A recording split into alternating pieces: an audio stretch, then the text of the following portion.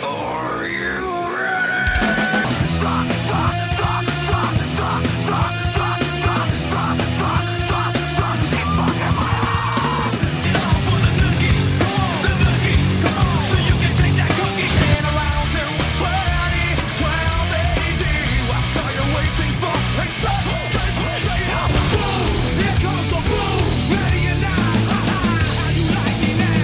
Hello, everybody, and welcome back to your favorite podcast about new metal. This is the PODcast. This is episode number 26.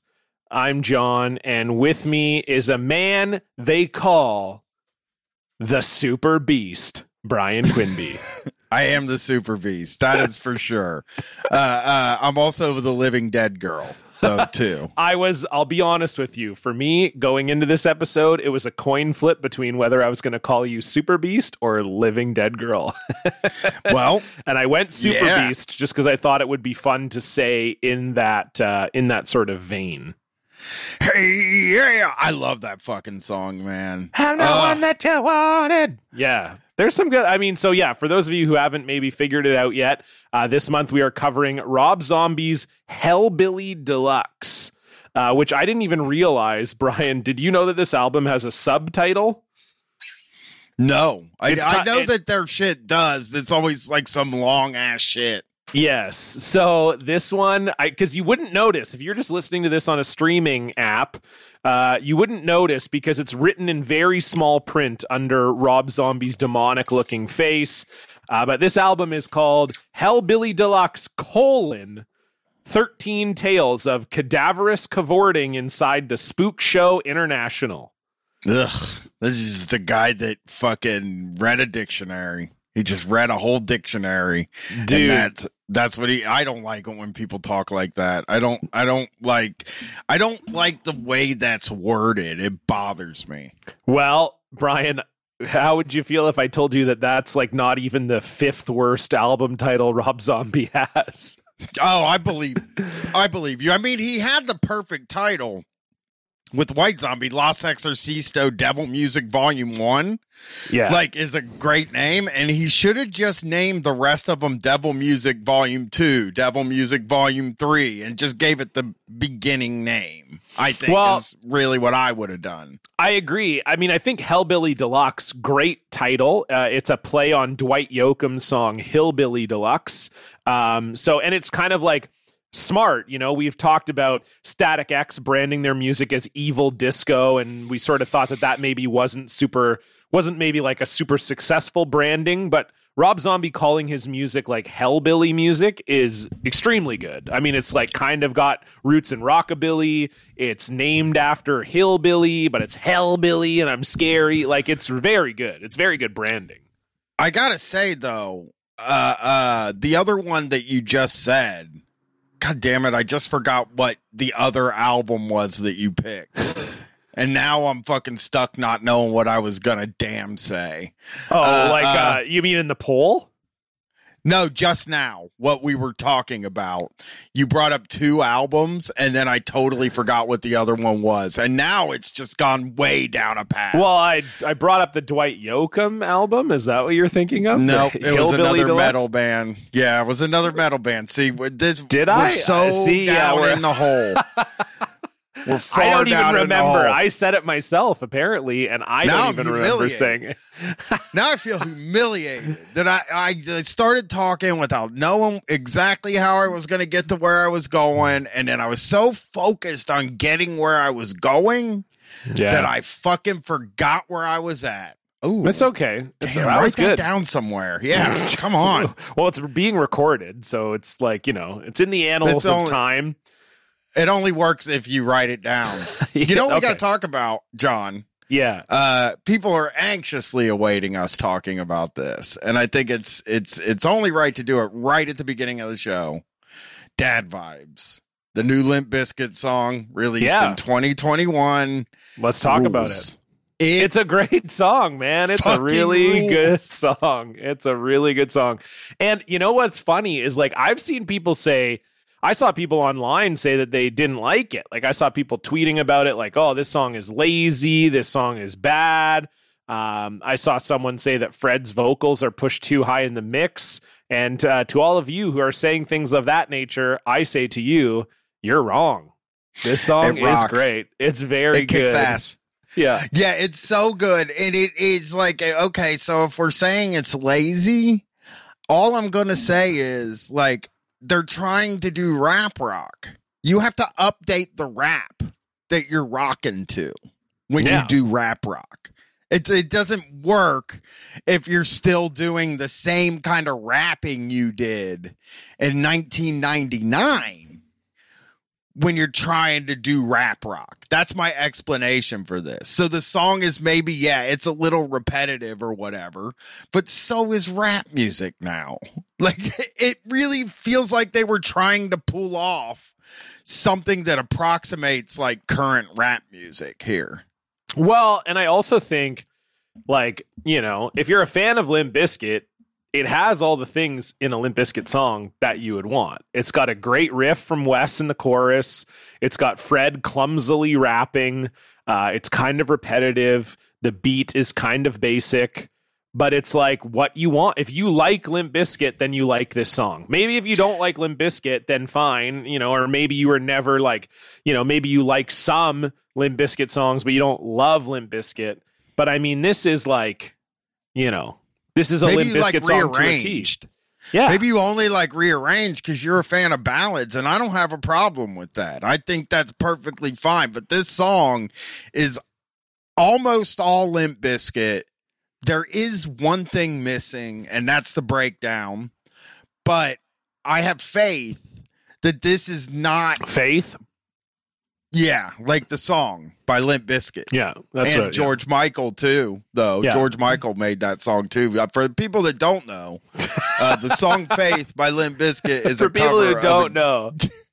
Yeah, you always got to do that. Hey, for you young people out there, if you didn't know that, "Faith" is not a Limp Bizkit song. You know, yeah. This is a little rock and roll history for some of you people that are listening to this show that are like 17. Yeah. Grow up. All the 17-year-olds listening to it. There's no, I mean, okay, if you are 21 or under and you listen to this show, tweet at us. I would be shocked. I mean, I think for most people, this podcast is just a pure hit of nostalgia. I think most people who listen to this show don't even listen to new metal anymore, even with us listening to it every month on the show. I think they don't listen to the albums anymore. They just go, I remember when I used to listen to those bands. And I think that's how people interact with this show. So if you're like a new fan of new metal, you're 21 and under, and you're listening to the show, tweet at us, because I would love to know how many listeners we have in that age range. I bet it's very few. You know, though, it is funny you said that the people probably don't listen to new metal now, but like, I know that people listen to the albums when we do them every month. There's lots of people who do that for sure. Because like, the reason I know that is because people have mentioned it when they're voting. They say like, I don't want to listen to this, and I'm like, you don't have to listen to it. I do. Me and John gotta listen to it. Not you. You don't ever have to. I listen to all kinds. I listen to all kinds of reviews of Monday Night Raw, and I'm not going to spend a second watching that show. So, like, but I love listening to reviews because I get to hear what happened from somebody that I like. And like, so you don't actually have to listen to it. But there are twisted people, John. There are people out there that listen to the shock jocks I cover on Shocktober before I do it. So if I say the episode I'm working on, people will go to YouTube and watch all their videos. Oh my God. That sounds way worse than doing it for this podcast. I know. That's what I'm saying. There's gotta be a fucking high percentage of people listening to the albums from this when we talk about them on this podcast, because there's even a 1% of people that listen to those shock jocks, then that's crazy. That's crazy behavior. Yeah, I mean, I thought the whole point of Shocktober was that you do it so that they don't have to. You curate it so that they don't have to go back and do that. People are crazy though. They want to know what's going on. They want to know what, like, because I was like a searcher when I was a young kid, where like if I would hear like, I read who the producers were on albums that I listened to so that I could find out who they are and what else they've produced. Like, I really cared about that kind of shit. And there are people that, like, just, they want to consume, like, they want to know everything about something. So I get the impulse to, like, listen to the albums and stuff like that. I just also wouldn't worry about how the vote turns out. And really, if you're going to listen to an album, I would say listen to the bad ones, not the good ones. Like, the good ones, they're no fun to listen to. They're just good.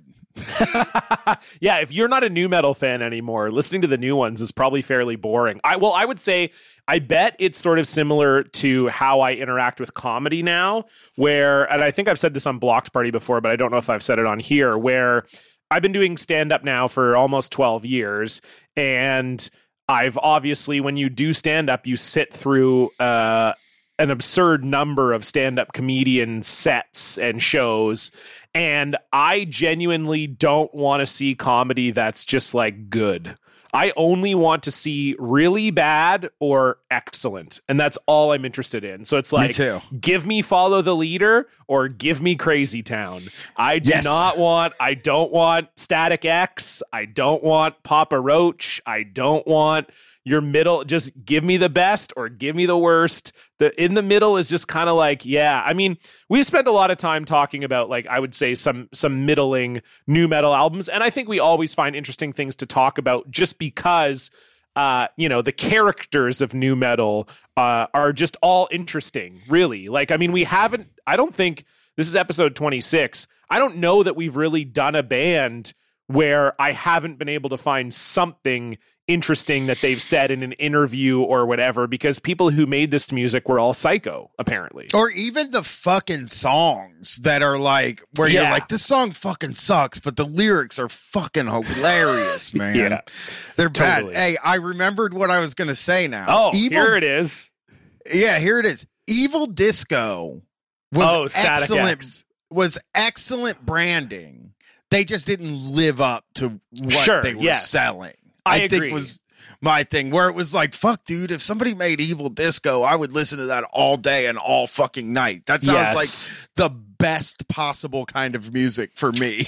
Yeah, I mean, I think when I think of like a good version of Evil Disco is Got the Life. Right? Like, that to me is a good version of Evil Disco. That's like a 4 on the floor. That's right. Like, it's a disco beat that David's playing. The bass is absurd. But that to me is like Evil Disco, Yeah. And Static X, not Evil Disco, But I agree, it sounds amazing. I mean, name a band Evil Disco, and I'm there. I mean, that's a great band name. It's a great name for anything, It's like a perfect combination of cool things. Yes. Like, disco is fucking cool. Disco people, I mean, I'm sure disco people were awful in the 70s. Oh, but like, now when you look at the disco artists, you're like, they're the coolest looking motherfuckers in the world. And then you add that with the other thing that I love, which is evil. And I don't think you can go wrong. Some band out there has to do this. We would love to hear it. We'd love Evil Disco.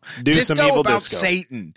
Disco about fucking Satan, dude, would be the coolest shit ever made. But that's not what Static X just didn't want to call themselves industrial. Is really what the whole thing is, because industrial was such an obvious kind of music for these guys to be into, like, where, like, when you start naming your favorite bands, sometimes you'll name bands that the person you're talking to doesn't know. Maybe you don't, but I do, because I'm an asshole. But yeah. Sometimes you'll just be like, oh, well, I'm going to say a band name. Like, if I was talking to a friend of mine that only listens to like classic rock, I'll be like, yeah, I really like Sleigh Bells. Like, they're a band I'm really fucking into. And I'll be like, I never heard of them. And I'm like, yeah, I know. But like, now I'll name one that you might like, Bad Company. Yeah, I think, that also happens a lot in comedy, because people will say to me, like, oh, you're a comedian, like, who are your favorite comedians? And I'm just like, You're not. I'm going to say names, and you're not going to get them. I know, Especially for me, because like my two favorite comedians. I mean, they're both bigger now than they were sort of like 5 years ago. But for quite some time, my two favorite comedians have been Nate Bargatze and Mike Birbiglia, which are two just also. They sound like made up names. It sounds like you ask me who my favorite comedian is, and I'm just like, I'm the Grease Man. I'm just like babada bip, babada boot. Like Mike Birbiglia. People are like, that's not a real guy. There's no way Mike Birbiglia is a real guy. Who's your other guy? Nate Bargatze. Okay. I don't even know. Spell that? I have no clue, you know. And then you're just like, Dave Chappelle. I don't know. There you go. Yeah. Dave Chappelle. I mean, mine are, it kind of depends on how into the comedy thing you are. But mine are Patrice O'Neal and Ron Bennington. So Ron Bennington, I mean, you know, you'd be lucky if you know who he is. And Patrice O'Neal's been dead so long, and people probably just don't think about it. But those are like my two like your favorite dudes. They're like the guys that if I had the ability to be like them, I would be. But I'm too, you know, anxious and jerky to pull off that like cool guy fucking stand up. Like, you and me both, man. You and me both. Because I want to be a very cool guy, but I am not. I'm anxious man, a very anxious man. So, well, I think podcasting has really allowed guys like us to thrive. I do think there are people who think we are cool, and that is solely because they can't see us or interact with us in any space that's not online. Yes, that's true. It makes it sound like you're fucking fascinating when you're not at all. You're just like everybody else. That's what I always thought about what a comedian did. Like if somebody made a living as a comedian, I just thought the whole day was like taking meetings and fucking partying and like all this stuff. And then when I found out, you know, I make a living as a podcaster now. When I found out that it's like largely nothing. Yeah. It's like, oh yeah, I spend all day listening to stuff so I can goof on it for an hour and a half, and then fucking I'm done, and then I go watch all the 30 for 30s. That's like my whole life. I walk 17 miles and watch all the 30 for 30s. They'll make a 30 for 30 about your walking. You know, that would be great. The rambling man of Columbus. I would love it. I would love to be a talking head in a documentary for anything. It just seems like it'd be so fun. You just get to go in. They ask you a bunch of questions about some incident. I'll be like, yeah, I know Brian. You know, I'm his co-host on the POD cast. Oh, POD. Yeah, they're like a new metal band. They were kind of like Christian leaning, you know. Cast, we spelled that with a K because of Korn. Obviously, they were like a huge band, you know, Follow the Leader, sold like 13 million copies. Like, I want to be that guy, you know. I want to be the talking head in something. That would be great. That would be great. I've always wanted to do a thing that's impossible. I don't know if this is like an actual possible thing because it would take a ton of money, but I have always wanted to make like a documentary where I walk from Maine to Los Angeles and just like, I just spend that amount of time out on the road, fucking walking from Maine to Los Angeles. I mean, that feels like it would take an unbelievable amount of time. I've looked at it. It's like 3 or 4 months is what it would take. And I feel like it's almost got to even be longer than that, though, because I mean, how many miles a day are you thinking you're going to walk? Probably 30 if that's all I'm doing is walking. 30 miles a day for three straight months? There's no way you're going to walk that for 3 straight months, Brian. I mean, I do at minimum. I'll say if I want to go with a minimum, I'll say at least 20 miles a day okay. I can 100% do 20 miles a day because I already do 16 to 17 every day. And like I would, if I'm dedicating my life to it, John, if I'm saying like all I do today is walk, I mean, I come home because I have to come home to eat dinner with my family. If I didn't have a family, I don't think I'd fucking have an apartment. Probably. I just have a place I went to sleep for 8 hours so that I can get back to walking. Yeah, that's fair. Okay, so it says Google Maps says it would take you 991 hours to walk from Portland to LA. So 991 hours is let's see, divided by 24. So that's 41 days of walking. Yeah. So if you were walking, let's say you walked for 10 hours a day, yeah, it would take you 99 days. So yeah. So realistically, 3 months. I mean, I think it would take you a lot longer, to be perfectly honest, because you need to stop. You need to, but it would, though. So I'd give you 6 months. I think 6 months you could do it. Yeah. That would be a great documentary, though. Some psycho walked all the way across the country. Yeah. People can meet up with me and shit. You do little interviews and stuff while you're doing it. It's like an old TV idea I have. But that's why it would take you 6 months. You'd got to be stopping to do all these interviews. You got to do your documentary. Oh, no, I'd be like, shit. I ain't stopping. You got to meet me on my route. You got to meet me. I don't like waiting around. And if you got to go to the bathroom, I'm just going to keep walking. Because that's how I feel when I take my walks during the day. It's like if somebody comes with me and they're like, I got to tie my shoe. I'm like, God damn it. Now we're stopping to tie your shoe. How many times a day do you stop when you're walking? Like either to go to the bathroom. Do you eat? Like, do you stop to eat? Yeah, I carry food in my backpack. Okay, so you don't like stop at a place to eat. Like I felt like maybe you would walk to like a coffee shop every day or something. No, okay. Absolutely not. No. Well, I do walk to a coffee shop, Starbucks. I order online and then I walk in and take my coffee and just keep rolling. Right out the door. Yeah. So. Okay. So how many times did you say you stop between like the bathroom, stopping to eat? Like how many times in your daily walk do you stop? I probably pee like 6 times, but I don't stop to eat because it's like Cliff Bars and fruit and stuff like that I have with me. So I just eat it while I'm walking. Okay. So just keep it going. Keep it going. Just go to the bathroom. But even the bathroom, it's just I stop. I don't go into a place. I just pee. Not like out in your public, pants? but no, I have places to go. I have places around town that I know that I can go pee. Right. There's bushes, good big bush. They actually just cut down a bunch of trees at one of my peeing spots, and I was kind of pissed about it. I wanted to yell at them. You weren't actually pissed. If you get my meaning, that's your problem. I'm still pissed. I didn't care. It's not by a school or anything. You're allowed to do pee. But that's so Limp Bizkit's good. So if you're by a school, you're not allowed to do pee. No, you're not. You can't pull your pee out.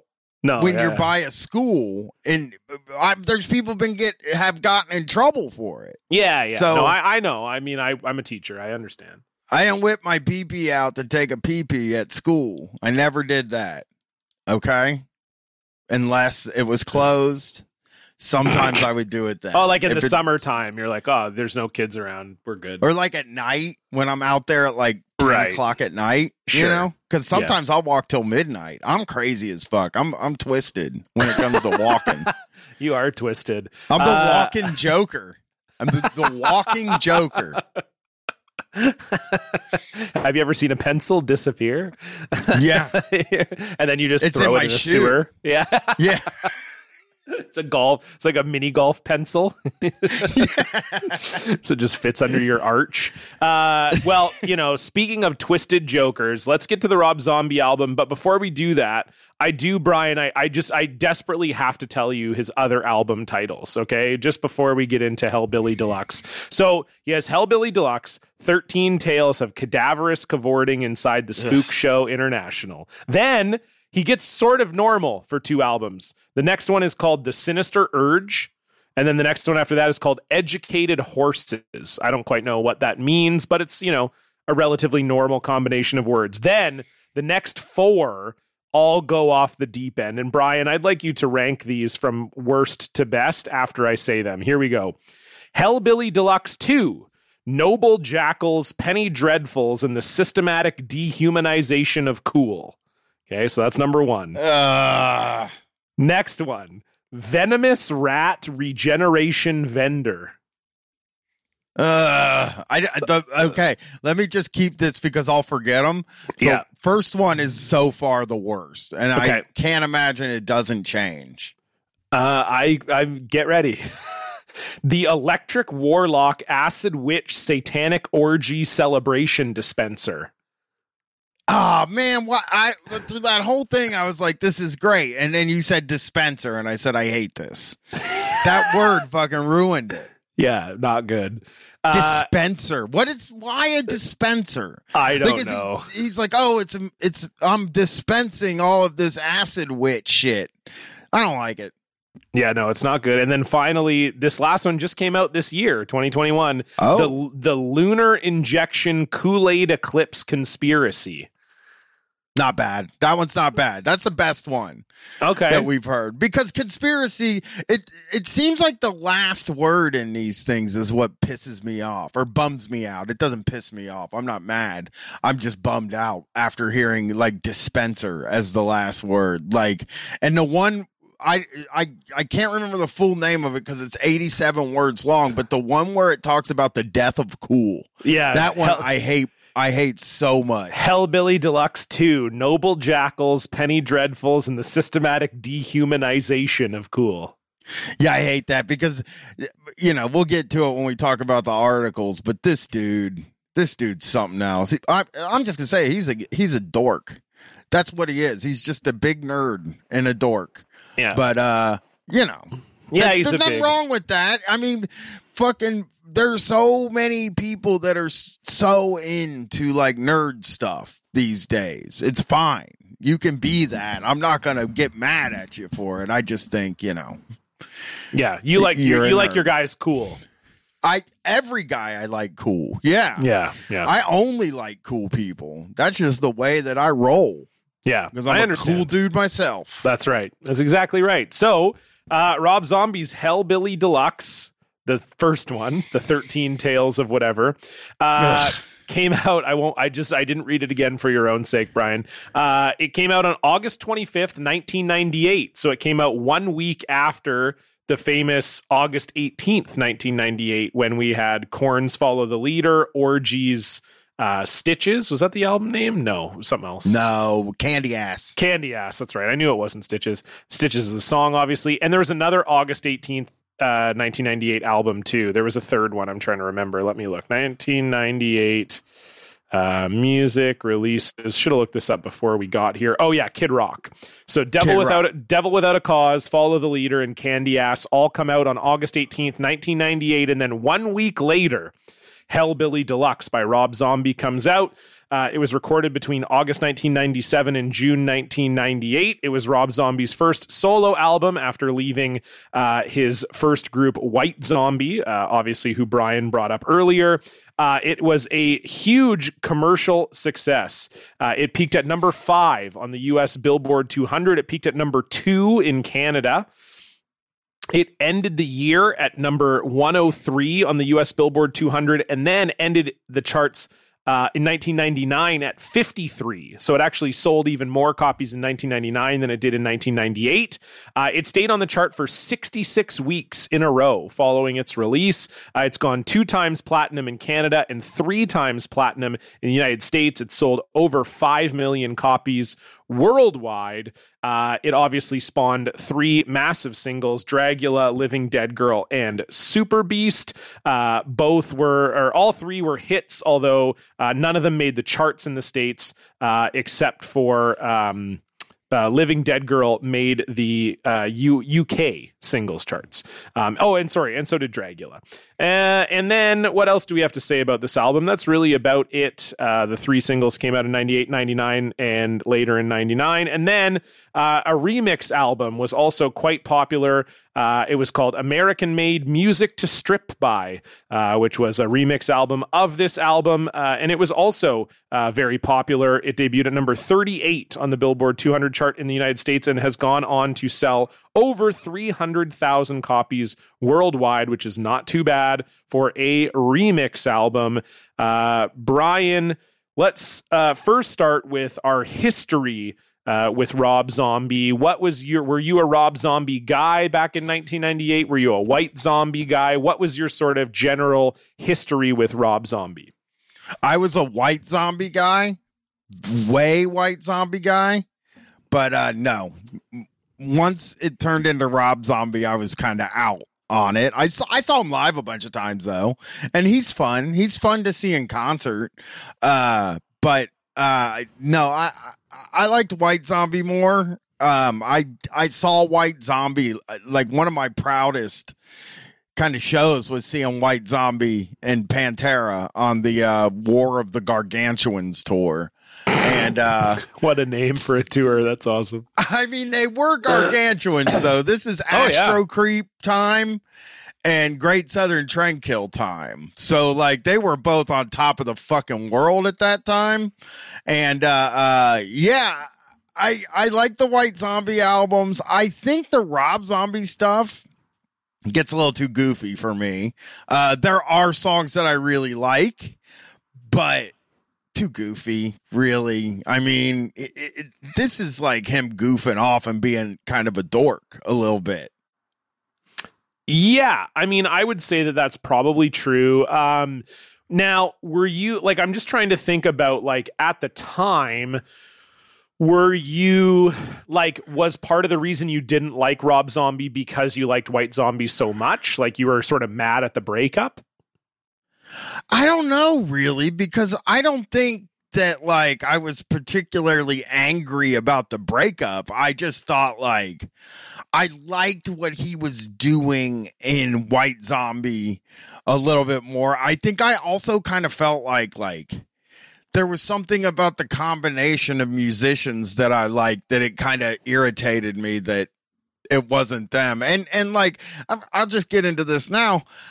I think the main thing that irritates me about it is that, like, there's no real discernible difference between the fucking sounds. It's not like he fucking disbanded White Zombie and then changed everything.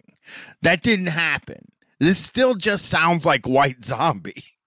Yeah, no, I think that that's true. And I think it's interesting. We're going to obviously read a couple articles later.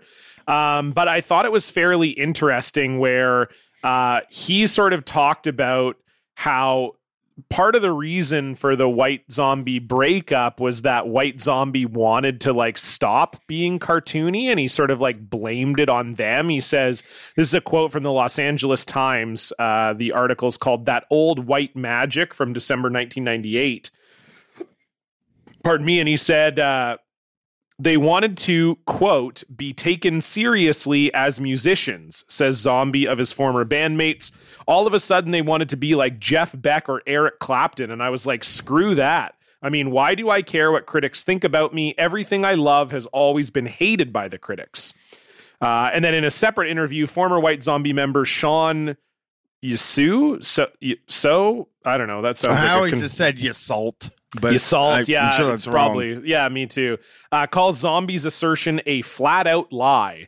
Adds the bassist, who's now with the trio Famous Monsters. Rob wanted to do his own thing, and we were fine with it. He can tell people as many lies as he wants, but would I be running around in costume playing surf garage music if I wanted to be taken seriously like Jeff Beck? And then he goes on to concede that it was more about boredom than it was about anything else.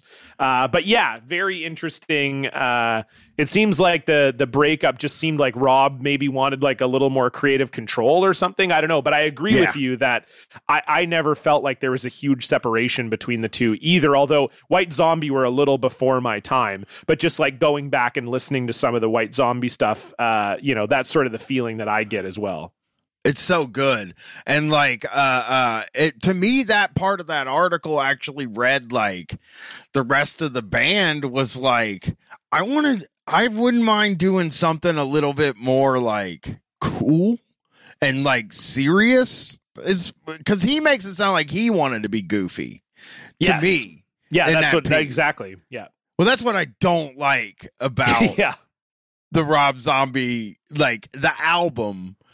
I don't dislike this album. I want to say that right off the bat. I think this was a fine listen. It was pretty good. It's just not as good as like Los Exorcisto or Astro Creep. Those two albums are fucking monsters. They're so fucking good. And then this just sounds like White Zombie, but like less evil, I guess, to me in a way.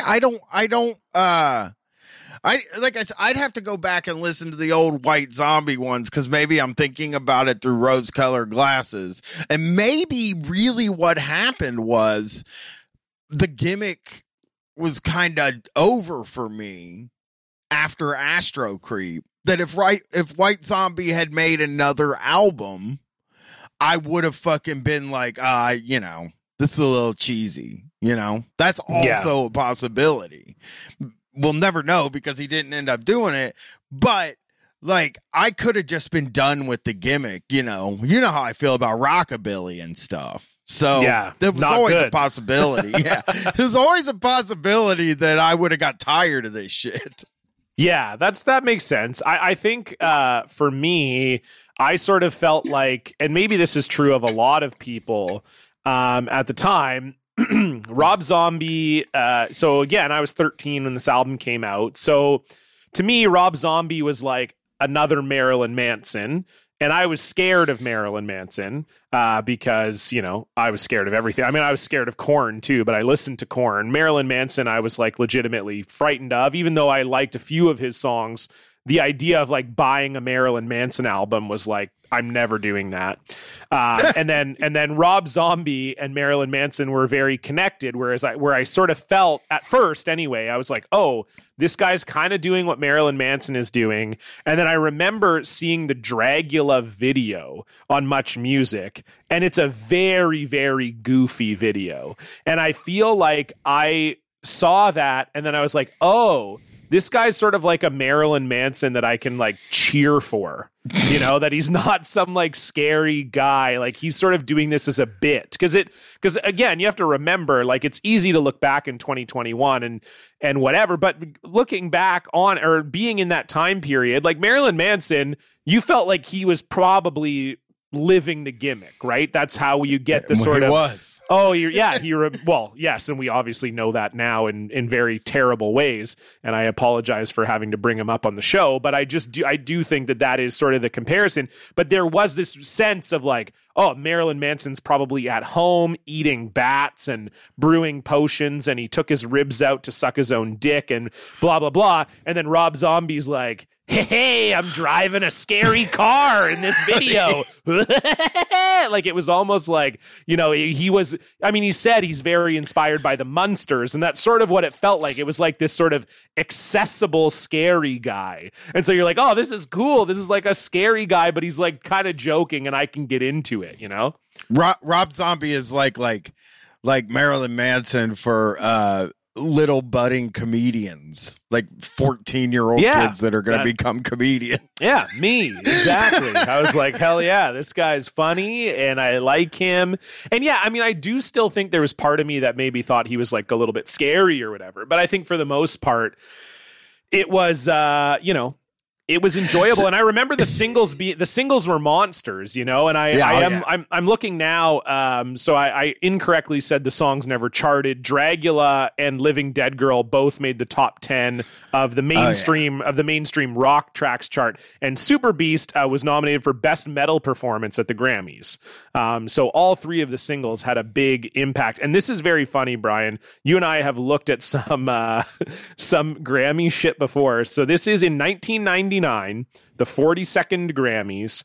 So 1999, some of the most interesting metal shit on earth is happening. New metal's in its heyday. What do you think? Which bands do you think are nominated for Best Metal Performance? Oh, well, there's gotta be a Metallica or like a Judas Priest or something in there, maybe.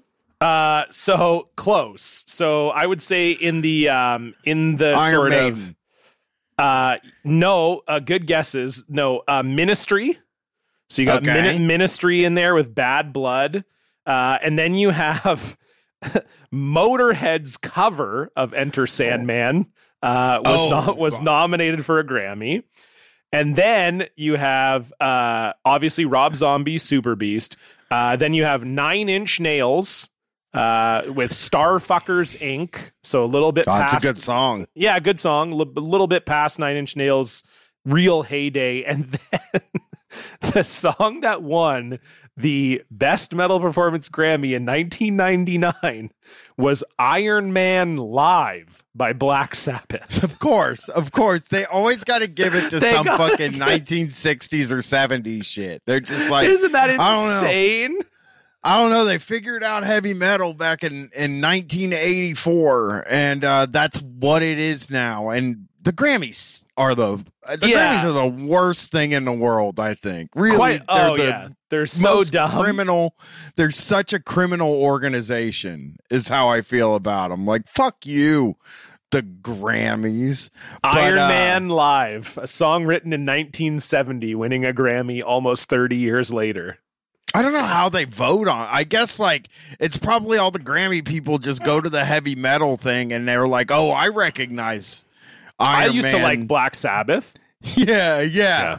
I mean, and fucking Iron Man of all the Black Sabbath songs. Listen, I'm sure back when Iron Man came out, people were like, "Oh my fucking God, that's Iron Man." But there are a lot better Black Sabbath songs than Iron Man. Well, why couldn't Snowblind Live be nominated, or Fairies Wear Boots, or War Pigs? Even War Pigs is probably too far for me at this point.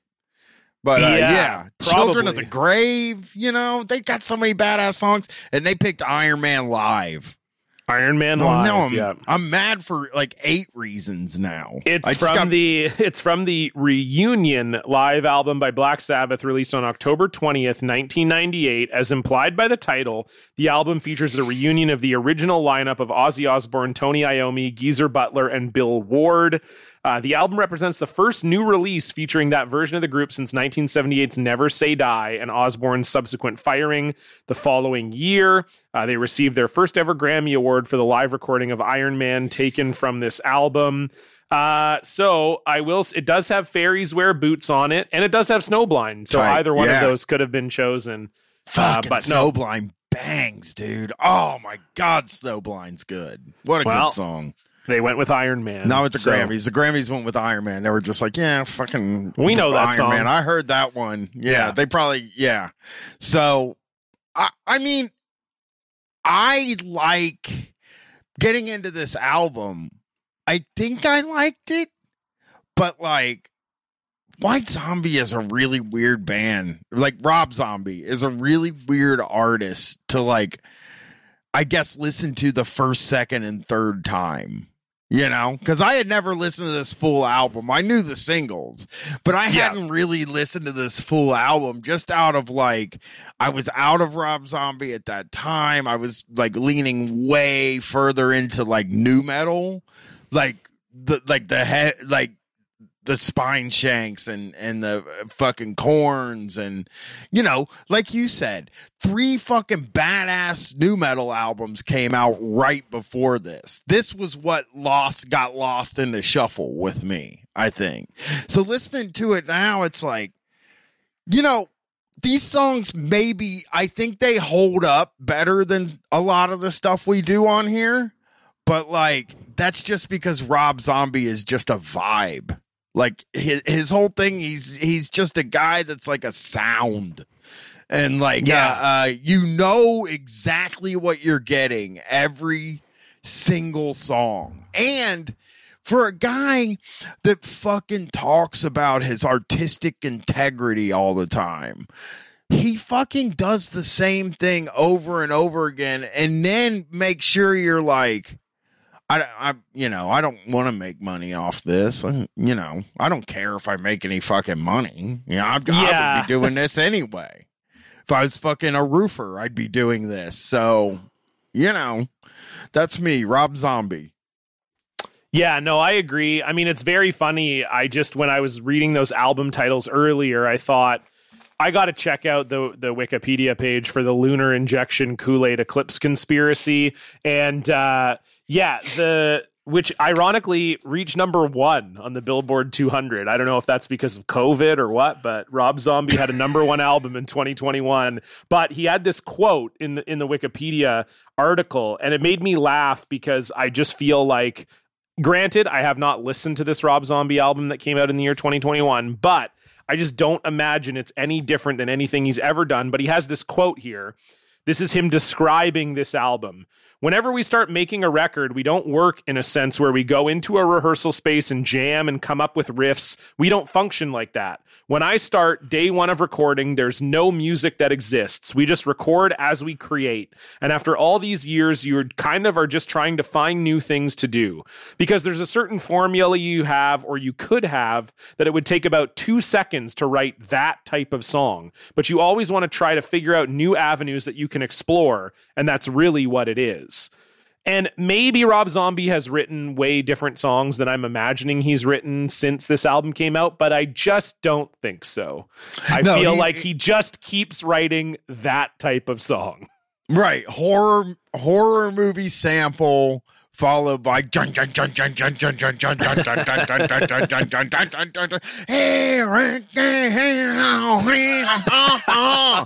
is I just did a Rob Zombie song.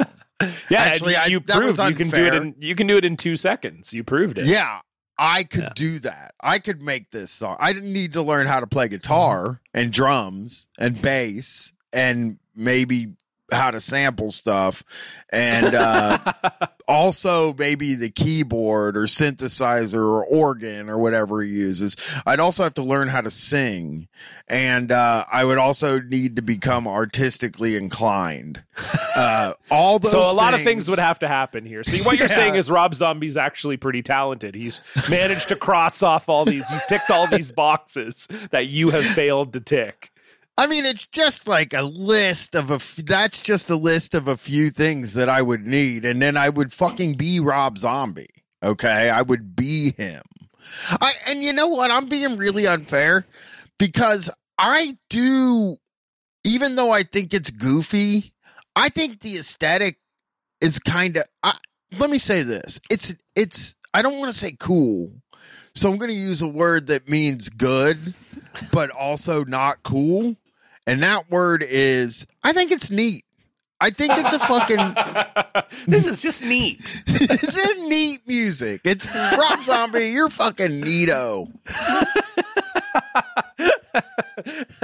I like that too. That also sounds like a sample that Rob Zombie would have before a song. Some lady being like, I think it's neato. I think it's the neatest thing I've ever seen. Da da da da da da da da da. Yeah, totally. I thought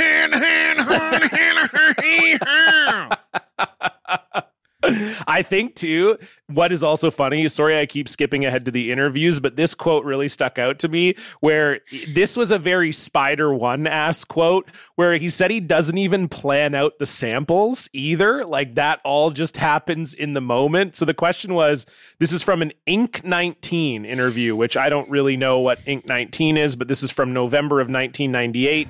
The question was, I don't hear that much sampling going on this album, but how do you remember all that stuff when you go to put the samples in? How does it come to you that, boy, I should use this from The Mummy, or I should use something from this movie? Rob Zombie says, sometimes, if I'm actually on the ball enough, I'll write something down. I'll watch a movie, jump up, and write something down. But most of the time, I forget. It's just usually over the course of making a record, I'll be watching lots of movies because there's a lot of boring hours involved. I'll basically just do it all at the same time. It's not like I've had this great sample stored up for years in my mind. It usually all kind of happens with the music because I don't know what the music's going to sound like in advance, so I don't know what samples would make sense. It all happens at the same moment. Which is such a, like, it reminded me of Spider-One being like, yeah, I love science fiction. I bring Close Encounters of the Third Kind on the bus with me everywhere we go, or whatever he said. Yeah, and the sample thing is like, so when I did Party World Wrestling, Tim Faust is involved in this like wrestling promotion. It's like kind of a joke wrestling promotion. It's like evil and stuff, like there's like evil worms and shit like that in it, and me and Brett opened for them. They asked us if we wanted to stand in a wrestling ring and do our act, and I was like, fuck yeah, I do. I always want to stand in a wrestling ring and do my act.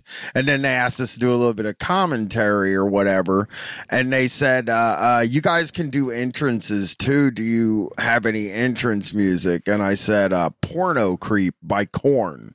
Like in a fucking second, I said those words, because I have been thinking my whole life, what would I walk out on stage to?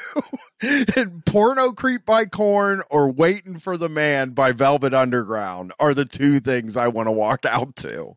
Yeah, no, exactly. And he doesn't seem to care, Bri. He does not have the same amount of care for it that you do.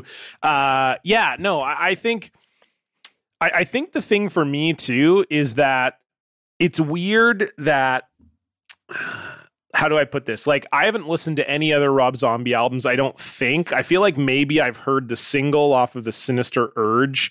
The single was called Feel So Numb. I feel like I've heard that before. There's also feel one so called numb, feel so numb, yeah, feel so numb. I don't know what he's saying. I think he's dead. Rob Zombie song.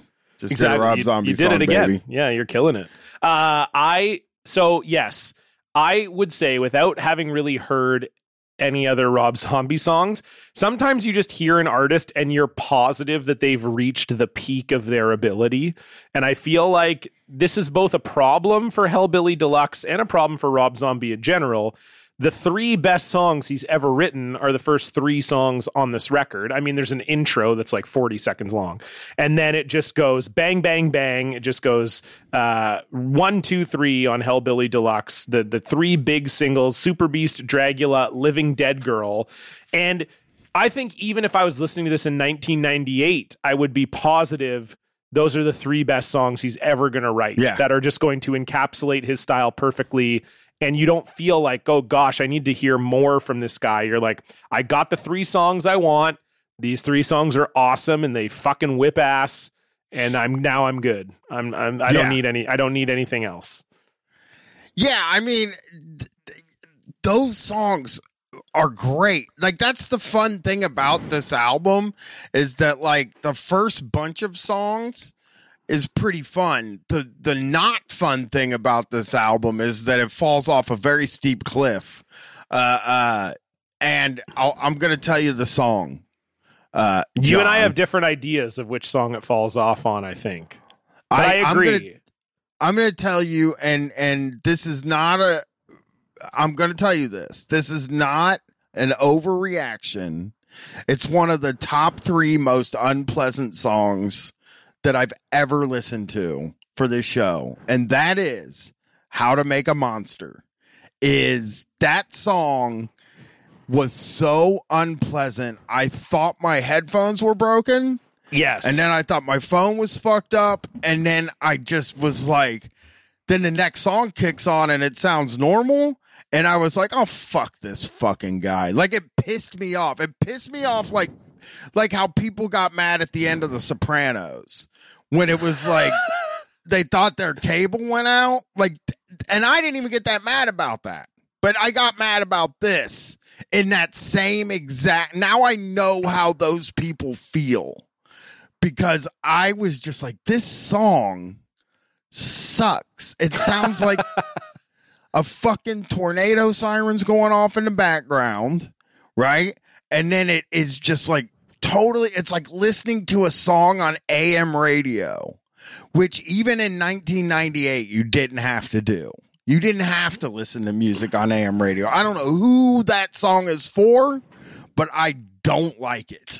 Yeah, so that song, it's just like a 90-second interlude, and it's sort of like Rob Zombie in like distorted, almost like CB radio style vocals, saying like, how to make a monster. Like, it's sort of like half spoken word. I agree. So for me, I'm at the same point as you. I think so it goes the 3 big singles, then there's like a little instrumental interlude called Perversion 99, which is fine. Then there's 2 good songs, Demonoid Phenomenon and Spook Show Baby. I actually think Spook Show Baby is actually quite a good song. I think it's not quite as good as the 3 singles, but it's in that vein. It's got a great chorus. He leans right into his Spook Show Baby, and it's just like, you can imagine reading these articles about his live shows where he's got like go-go dancers in cages and shit like that. You can totally picture that song live being super fun. I'm all on board with that. And then I agree with you, the rest of the album after that, sucks ass, and I would never listen to it. I won't listen to it again. And Tommy Lee plays drums on 2 of the songs that come after that. Yeah, that guy's a fucking turkey too. I mean, It's funny that I called him a turkey. First of all, I called Rob Zombie neat, and then I said Tommy Lee, that guy's a real turkey. More like Turkey Lee, am I right, guys? Now that would have been funny if I would have said that, but I was just calling a guy a turkey. Yeah, it's just shitty. Like, even like, this is very presumptuous of me, but as soon as I looked at when I downloaded the album to listen to it for this episode, and I saw that there was a track called The Ballad of Resurrection Joe and Rosa Whore, I was like, well, that's not going to be a good song. I just know that song's not going to, there's no way you can have a song called that and think it's going to be good. It's like Disturbed having a song called Droppin' Plates. You're like, there's just no way that a song called Droppin' Plates is going to be like a hit on this album. There's simply no way that that's happening. Rosa Whore. Ugh, God, the ballad. I don't look at the titles usually, but, yeah, these are bad titles. The Ballad of Resurrection Joe and Rosa Whore is one of the worst.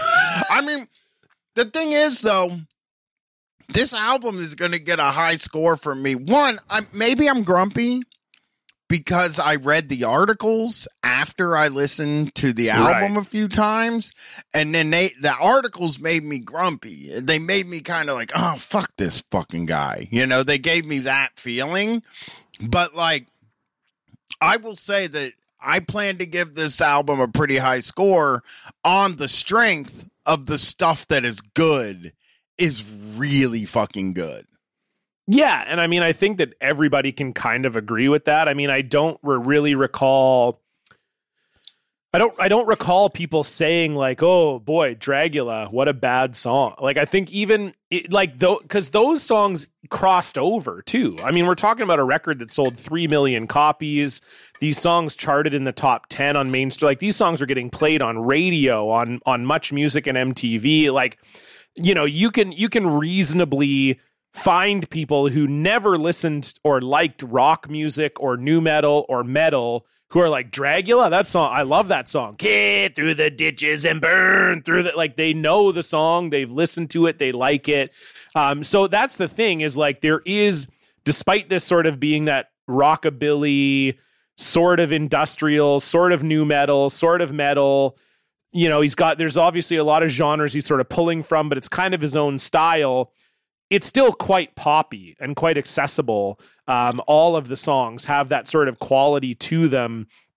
And like, it was funny. I was listening to this and I was doing my usual routine of listening to this and playing Tony Hawk. So I was like sort of focused on Tony Hawk while also listening to this. And I was like, this just sounds like Rob Zombie tried to make music that you would play in a haunted house.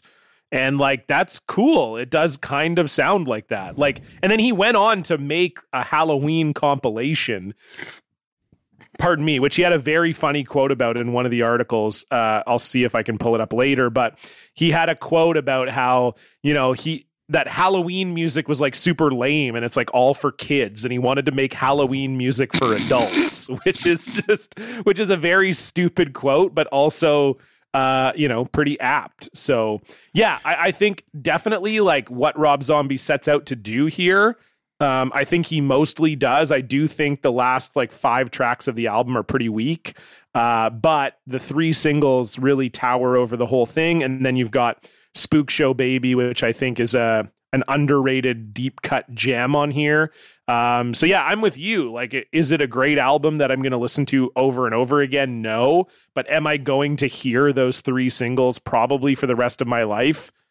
Yes. Yeah, and I'll enjoy them. It's actually kind of the Dragula's a meme song, basically. Yeah. Now, people love Dragula. It's so popular and it's good. It's because it's good. Rob Zombie has that hillbilly vibe that fucking gets me. He understands. I know he's from Boston or near Boston. I'm not gonna treat him the same way I've treated Aaron Lewis, another guy from New England that acts like a hillbilly. I'm gonna let that slide. But like I always, I like hillbilly stuff. So that's the other thing that I kind of like about Rob Zombie. But these articles, man, let's get to the articles. Fucking favors, man. Yeah, so we got 3 articles. I've talked about 2 of them already. There's one from the LA Times from December of 1998. There's one from Inc. 19 from November of 1998. And then there's a full Rolling Stone profile, one of our favorite things to look at on this show. There's a full Rolling Stone profile, and the title is just Rob Zombie, Monster of Rock by Stephen Daly, and that came out February 1999. Brian, across any of the 3 articles, was there what were some of the things that stood out to you? So the Rolling Stone article, of course, is the one that always most fucking makes me happy. But the Zombie Mobile glides eastward with in-flight entertainment of a suitably sanguineous sort, a video compilation of highlights from obscure Italian zombie flicks, German soft porn variants, and American genre classics like Dawn of the Dead. The heckling starts the minute they first hollow-eyed mutant lurches forth. Hey, look! Billy Corrigan. It's Mystery Science 3000 in leather pants. Like, I don't want to be on that bus at all. Like, that did not make me want to be on the fucking tour bus. Knowing that they watch bad horror movies and like make bad jokes at the screen is very difficult for me to like, I guess.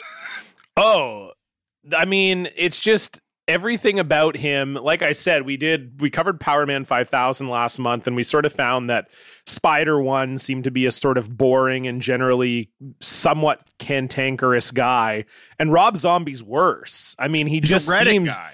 Yeah, he seems like absolutely insufferable to be around. This is this part, like across all 3 of these articles, he consistently talks like this, but this one's from the Rolling Stone one. For most of his conscious life, Rob Zombie has been in restless pursuit of ... something better. I would always get really mad whenever anybody told me something was good. Nothing was ever good enough for me, says the man born Robert Cummings 33 years ago in Haverhill, Massachusetts. I remember entering these drawing contests at the local public library as a kid and winning, and then I'd look at my work and say, this sucks, and I would destroy it. My mom would always say, if you don't cheer up, I'll send you to a psychiatrist. Teachers always asked me, how come you hate everything? That was the catchphrase of my life. When White Zombie albums were finished, I'd immediately go, that record sucks, and I'd never listen to it again. I guess trying to make the perfect record is an endless quest, but I find that people that are always happy with what they do tend to do crap work. Oh, okay. So you think everything you make sucks, and that makes it good. Because yes, you don't care enough about your audience to make something good. You only make things that you think suck, which is... I mean, that's not something I would want to do. Make things that I think suck. No, totally. And it's just like, yeah, like you said, it's oxymoronic to be like, I think my work sucks, but that's why it's good. And it's like, well, but you just said it sucked. It's very confusing. And yeah, he's, like I said, across all 3 interviews, just super happy to tell everybody that he's miserable and he hates everything he's ever done.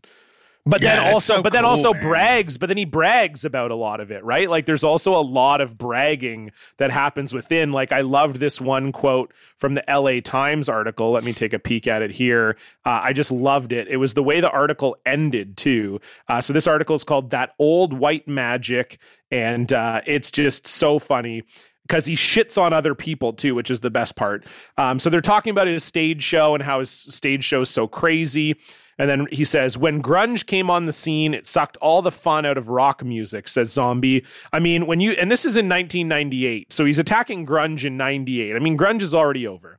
I mean, when you pay $25 to see a show, do you want to see some artist whining about his problems or some crazy show that you'll be talking about for the next year?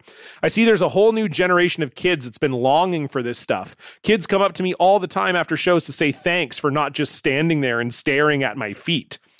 Oh yeah, they do. That really happens too. 100%. That constantly is happening. Every show. In some ways, I feel like I'm the let's cut the BS guy in rock right now, he says. I'm so sick of bands that are like, we're so for our fans, and you meet them and they're like the most pretentious guys you ever met. I mean, I lose sleep over everything. I'm so paranoid about everything I do, and so many bands don't give a shit. When I was a kid, when I found out something wasn't real, I was like, what the hell? I'm not Mr. Spooky on stage and something else off stage. The stage set is what my house looks like. Kids know what they're getting into, and you can't fool them. Because, that's what I was thinking when I go to a Rob Zombie show, right? I'm thinking, if this guy's house doesn't look like this stage, fuck this shit. It's just so stupid. Like, none of that is real. No one cares. It's so dumb. Yeah. I think that, like, he is a guy, when you do something that people listen to, I guess, you do try to figure out what it is that they like about what you do, and then you like put those words in their mouth sometimes. Like if you're just like having a conversation and you're talking to somebody who maybe doesn't know what you do, and you're like, well, it's like kind of this and this, and the people that like it seem to say it's this, and it's like they didn't say that to you. You just fucking build that in your brain because that was what your thing is. That's Rob Zombie has those vibes, like where he just thinks that, like, first of all, he does think that everybody thinks it's so cool that he suffers, that he's miserable and he hates everything he does. To me, that makes it sound like he does stuff that he thinks sucks, and he thinks the audience are a bunch of idiots for liking it, is what it sounds like to me. And I understand self-loathing. Believe me, do I understand self-loathing? I have plenty of it. But, like, I just think those are things that, like, when you say them, you sound like a way more of an asshole than you might think you sound, Yeah, no, I totally agree. And I think he just, he has a tendency to say that really a lot. He kind of talks about that. Go ahead. I want to talk a little more about what goes on the bus. Yeah, please. Because these fucking guys, new cast members were found not among the ranks of shop-worn industry hirelings, but in obscure branches of the zombie family tree. Blasco Nicholson, a distant cousin, was languishing in anonymous LA outfits before the Hellbilly mission. Guitarist Riggs Robinson was hunting squirrels on a 55-acre family compound in Arkansas while working at a boat factory. Now here he is, strutting before adoring multitudes and slashing at a hollow guitar full of red liquid. The other night, Riggs plucked the cork from his instrument and quaffed freely the fake blood within. Then he barred over... this guy spelled so much shit wrong. Then he barfed over the front row. Colleagues mutter about Riggs' little eccentricities, and this is I think where I said, like, these people, which include an ever-expanding knife collection. I mean, people that collect knives are fucking losers, but then... yeah, as long as you only have one knife, then you're fine. Yeah. Dancer Sherry Kitty Moon, Zombie's current paramour, informs your Rolling Stone reporter last night on the bus, Riggs said he was going to kill you. And it's like, okay, cool. They come off so insufferable, and Rolling Stone does that to people sometimes. Yes. And I would be inclined to say that, like, maybe this Rolling Stone writer is like a guy that writes like in a really weird prose for a Rolling Stone magazine, but like it's written in this like high school being like edgy high school guy trying to be like flowery way, like how you would think you're supposed to write for Rolling Stone. But even just somebody sitting down next to you and saying, my guitar player was going to stab you last night, is like, What's that? I mean, is that cool? Like, am I supposed to like be scared, or am I supposed to like be mad about that? Or is it just something you want me to write in the article to make Riggs sound like a wacky fucking guy? Yeah, I think Rolling Stone, I love doing the Rolling Stone articles when we get them for the bands, because they're all from this like late 90s, early aughts time period, which was sort of the last bastion of the like almost famous type rock journalism, where everything has to be about the boys on the bus mentality. And, you know, like the orgy article where they knocked out ceiling tiles, and, you know, it's all about, oh, we get drunk and we fuck chicks and we do drugs, and you know, and that's what people wanted. The internet didn't exist back then, and they wanted to believe these like rock people were like bigger than life.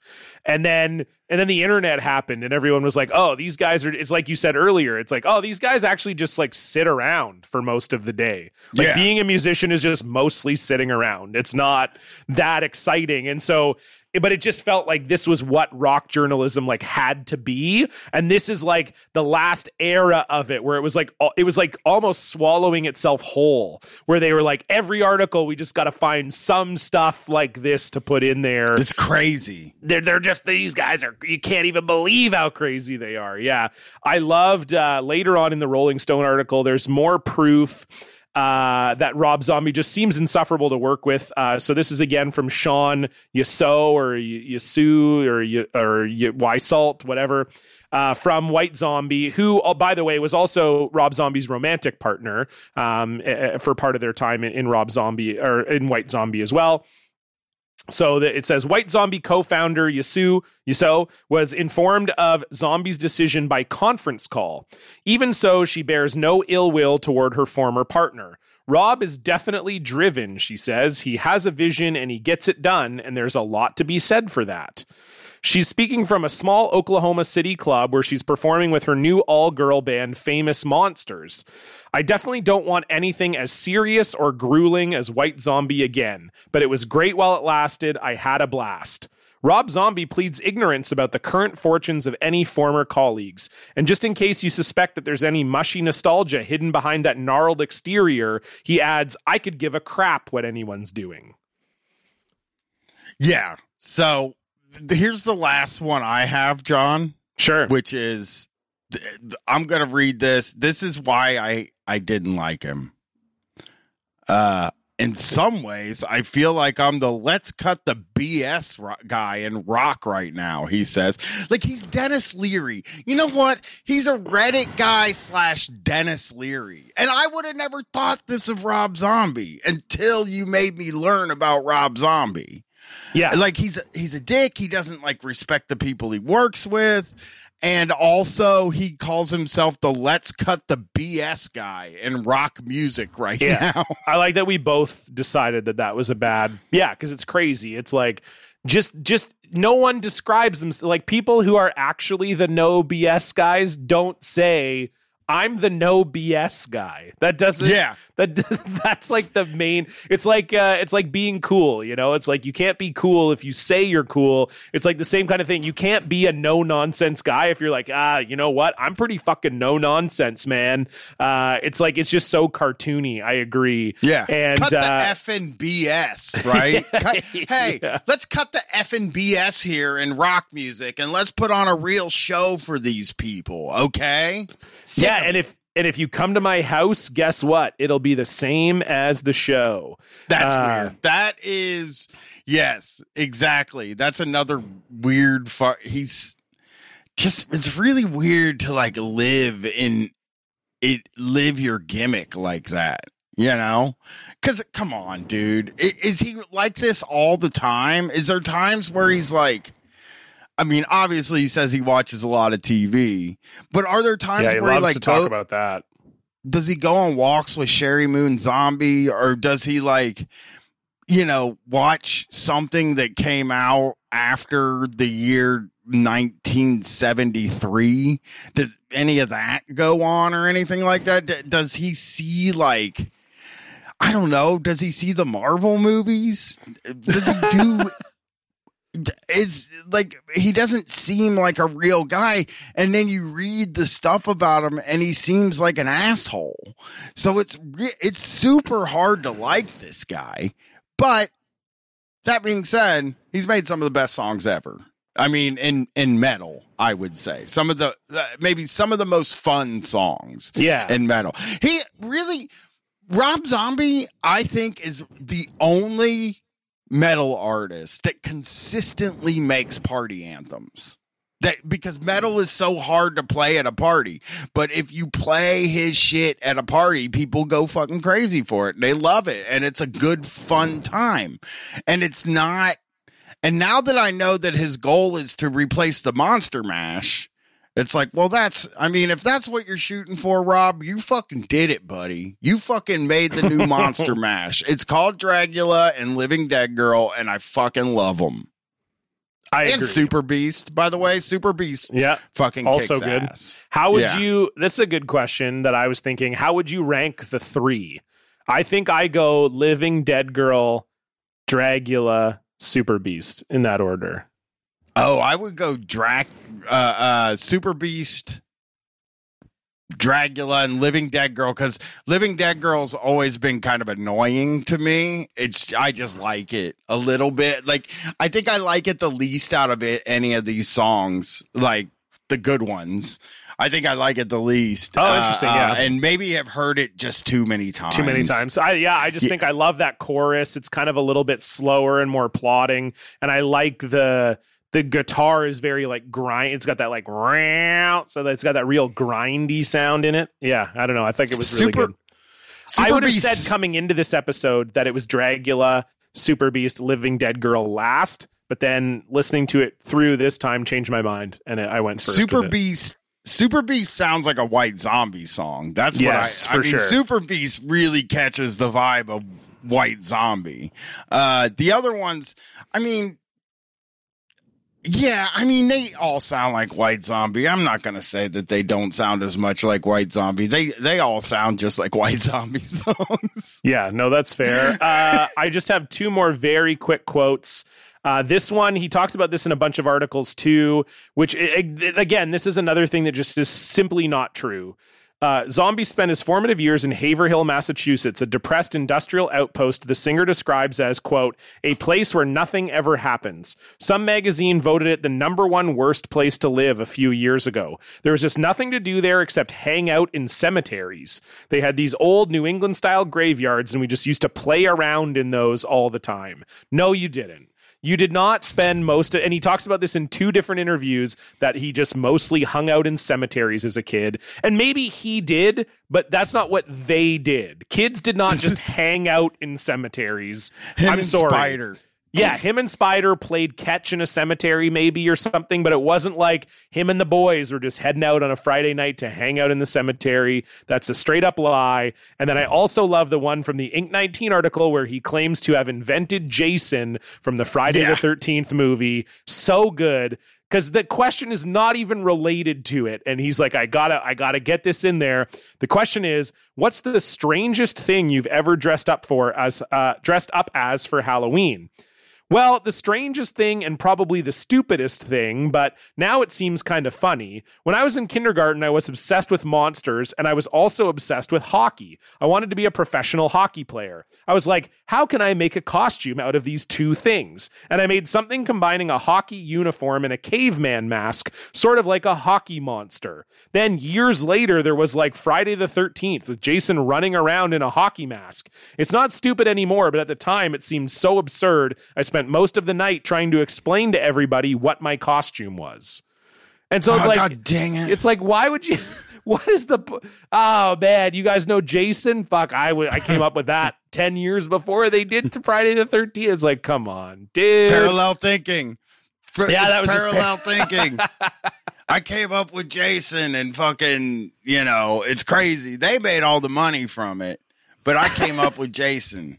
Yeah, I love that. Just as an addendum, it's such a beautiful thing. Well, Brian, we are here at the rating portion of the show. If this is your first time ever listening to the POD cast, first of all, welcome. Second of all, this is how we rate the album. We do a tweet defense.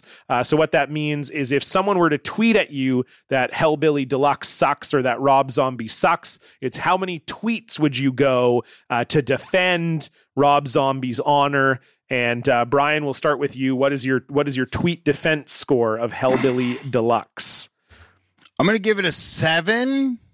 I'm going to say a 7 because that sounds high, but it's also low, but it's high, right? Like I am intending it to be high, but I also know that in the pantheon of my ratings, it's kind of low. Yes. 7. I'm giving it a 7. So it's like a John's 3 is what I'm trying to give it, basically.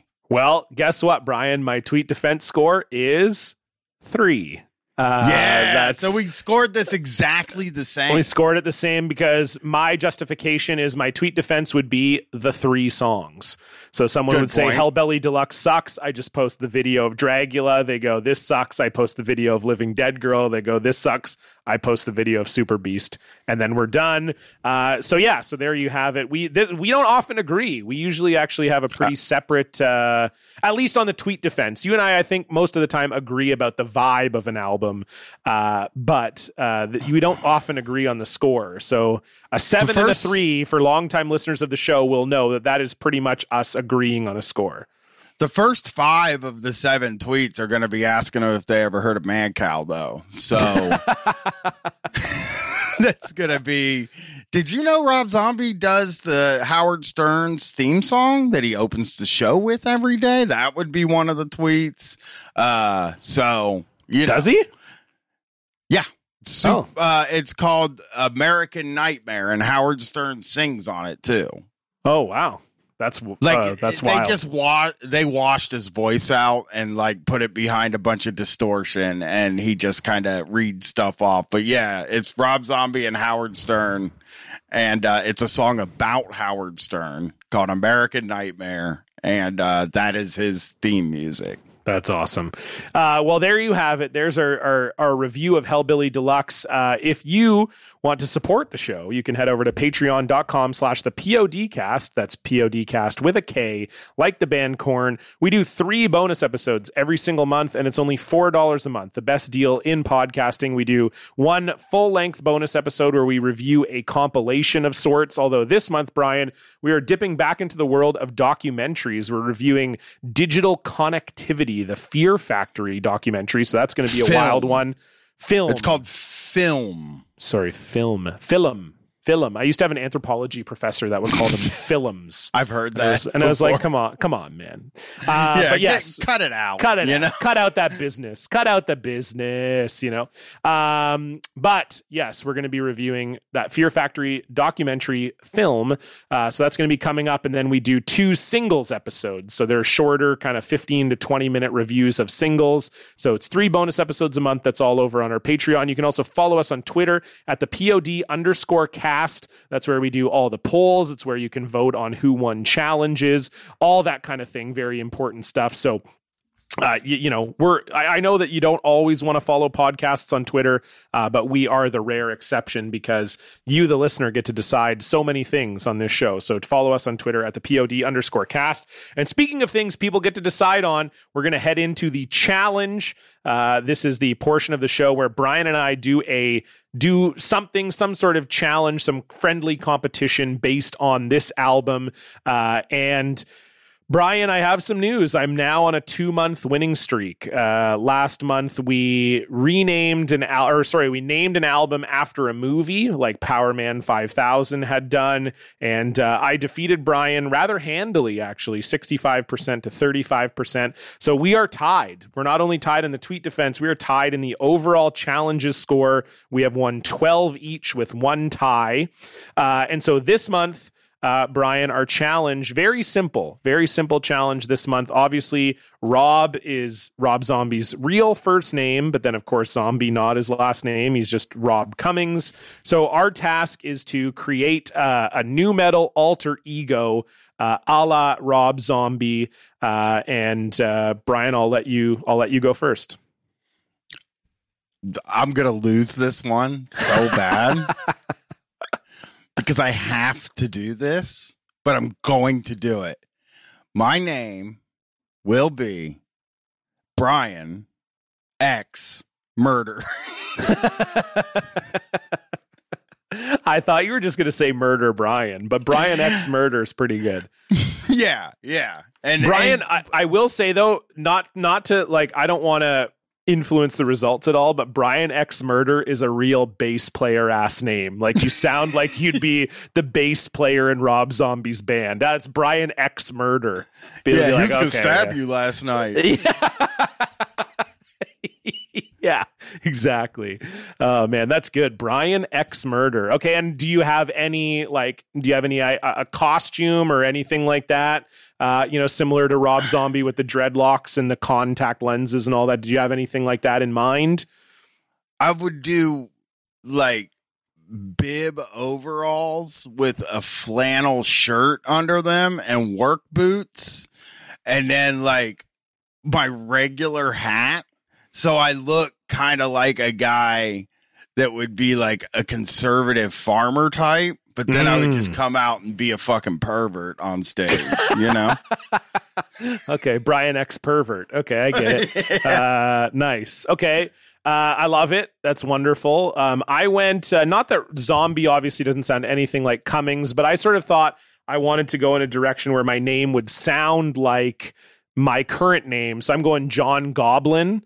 Which I think is just a classic, just a classic nu metal name. But what I thought though is I was going to do like a nu metal sort of like a double entendre, because my name would be John Goblin, but then my thing would be that I'm like a werewolf and I like eat, because werewolves always get they get the bloody mouths and stuff. So my big like stage thing would be that I like eat like raw meat on stage or whatever, and I'm goblin the meat, so I'm like, and then I also have a very sensitive stomach, so I probably throw up a lot, and people seem to like that for some reason. Like I hate watching people throw up, but people in metal audiences love when dudes throw up. So that would like probably be my thing. I'd be like John Goblin, spelled the traditional Goblin, but then I would like eat stuff that would be like freaky and also maybe would make people throw up. And I would dress like a werewolf. I thought you were going to say John Cummings after you said John Robert Cummings. Yeah, John I was between Cummings. John all the fucking time. Yeah, I'm like Rammstein. I pull out the plastic dick and I just fake jizz all over the audience. Enjoy it while it lasts, folks. So great stuff. So there you go. You'll be able to decide on the winner of the challenge next month. And then we also we finish off every episode with a poll. So this is our favorite part of the show. This is where Brian and myself will both nominate 2 albums to put up on the poll, and then you, the listener, will get to decide what album we review next month. And again, all those polls are found on Twitter, so if you want to have a chance to vote in the poll, make sure you're following us at the POD_cast. Brian, what 2 albums are you putting up this month? Okay. I don't have a theme other than I'm injecting new blood in again. Love it.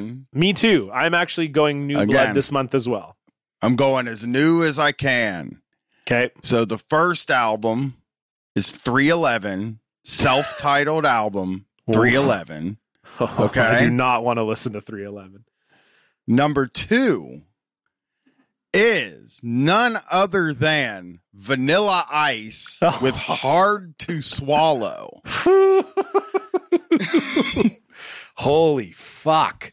This is going to be, I'm just going to say right now, this is going to be the most obscure month we've ever done. I mean, not that 311 is super obscure, but Vanilla Ice's new metal album and then the 2 I'm choosing are very obscure as well. So this poll is going to be very interesting. So this is partly inspired by Brian. We've talked before about one of our listeners, Holiday Kirk. He's a new metal artist, and he also was the donor that had us listen to the Spike 1000 album. He just put out his top 100 new metal songs of all time, and it was extremely well written, I thought. I know, Brian, you read it as well. It was very well researched, well written, very cool list. I didn't agree with some of the choices, but, you know, certainly as far as like new metal scholarly research goes, Kirk's got to be the top, or that list has got to be the top new metal list that's ever been made. So if you haven't checked it out, it's at holidaykirk.com. But Kirk reminded me of two new metal-ish bands that I love, that I don't think have ever been in the poll before. And I would be thrilled to listen to either of these albums because they were both formative albums for me in my youth. The first one is from Alaska's own 36 Crazy Fists, and the album is called Bitterness the Star. Fantastic album. I absolutely loved it growing up. And then the other one, which I know if it wins, Brian will not want to listen to it, but it is Taproot's Welcome. So that was their... Yeah, that's a good one, though. I like it a lot. Yeah, it was their second album. Their first album was called Gift, and then their second one was Welcome. I liked Welcome a little better than Gift. But yeah, Holiday Kirk had both Taproot and 36 Crazy Fists in his top 20. And I was like, you know what? I don't think either one of them have been on a poll, and those are some obscure new metal bands that would be fun to listen to for this show. So there you go. I almost put 36 Crazy Fists in mine and have a numbers theme. Oh, but with 311 and 36 Crazy Fists. I really wanted to put that Vanilla Ice album on there. Yeah. And just a quick thing, real quick. I Googled Haverhill, Massachusetts, and it seems like a simply delightful place to live. It doesn't come up at all as one of the worst places to live. You have a 1 in 54 chance of being a victim of any crime. That's a statistically 29% lower than the national average of crime. So there's like no crime there. They said there's a bunch of wonderful restaurants in town, and by all accounts, from what I can tell, Haverhill, Massachusetts is a perfectly fine place to live. Well, there you go. So suck it, Rob Zombie, you lied. Well, he also said he remembers when they got their first McDonald's, but he's also old. Like lots of towns probably got their first McDonald's. Like he's like, oh, we weren't even on the map, and then we got a McDonald's. And he even said in the article, when we got a McDonald's, I was like, ooh, let's plan the parade. And it was like, well, probably lots of restaurants got their first lots of cities got their first McDonald's in the 80s. That was not like an irregular occurrence. But in any case, yeah, I mean, obviously we know this Rob Zombie guy. We know what he's doing, we know Brian. What he's up to. So there you go. You've got 311, you've got Vanilla Ice, you've got 36 Crazy Fists, you got Taproot. It's going to be an interesting episode 27. I'm excited to see that poll. It's going to be very good. So thanks everybody for listening. We always appreciate it, of course. Again, if you want to support the show, you can do so at patreon.com/thepodcast. You can follow us on Twitter at @thepod_cast. Of course, cast with a K, like the band Korn. Thank you for listening. Thank you for being a part of this wonderful community and this new metal community. I feel like, because I retweeted Kirk's top 100, and then people were saying nice things about our show too, including Kirk. So that just, I just feel like I feel a little warm and fuzzy, Bri. So in any case, very nice. Thank you. Thanks everybody, and we'll see you back here next month. Goodbye.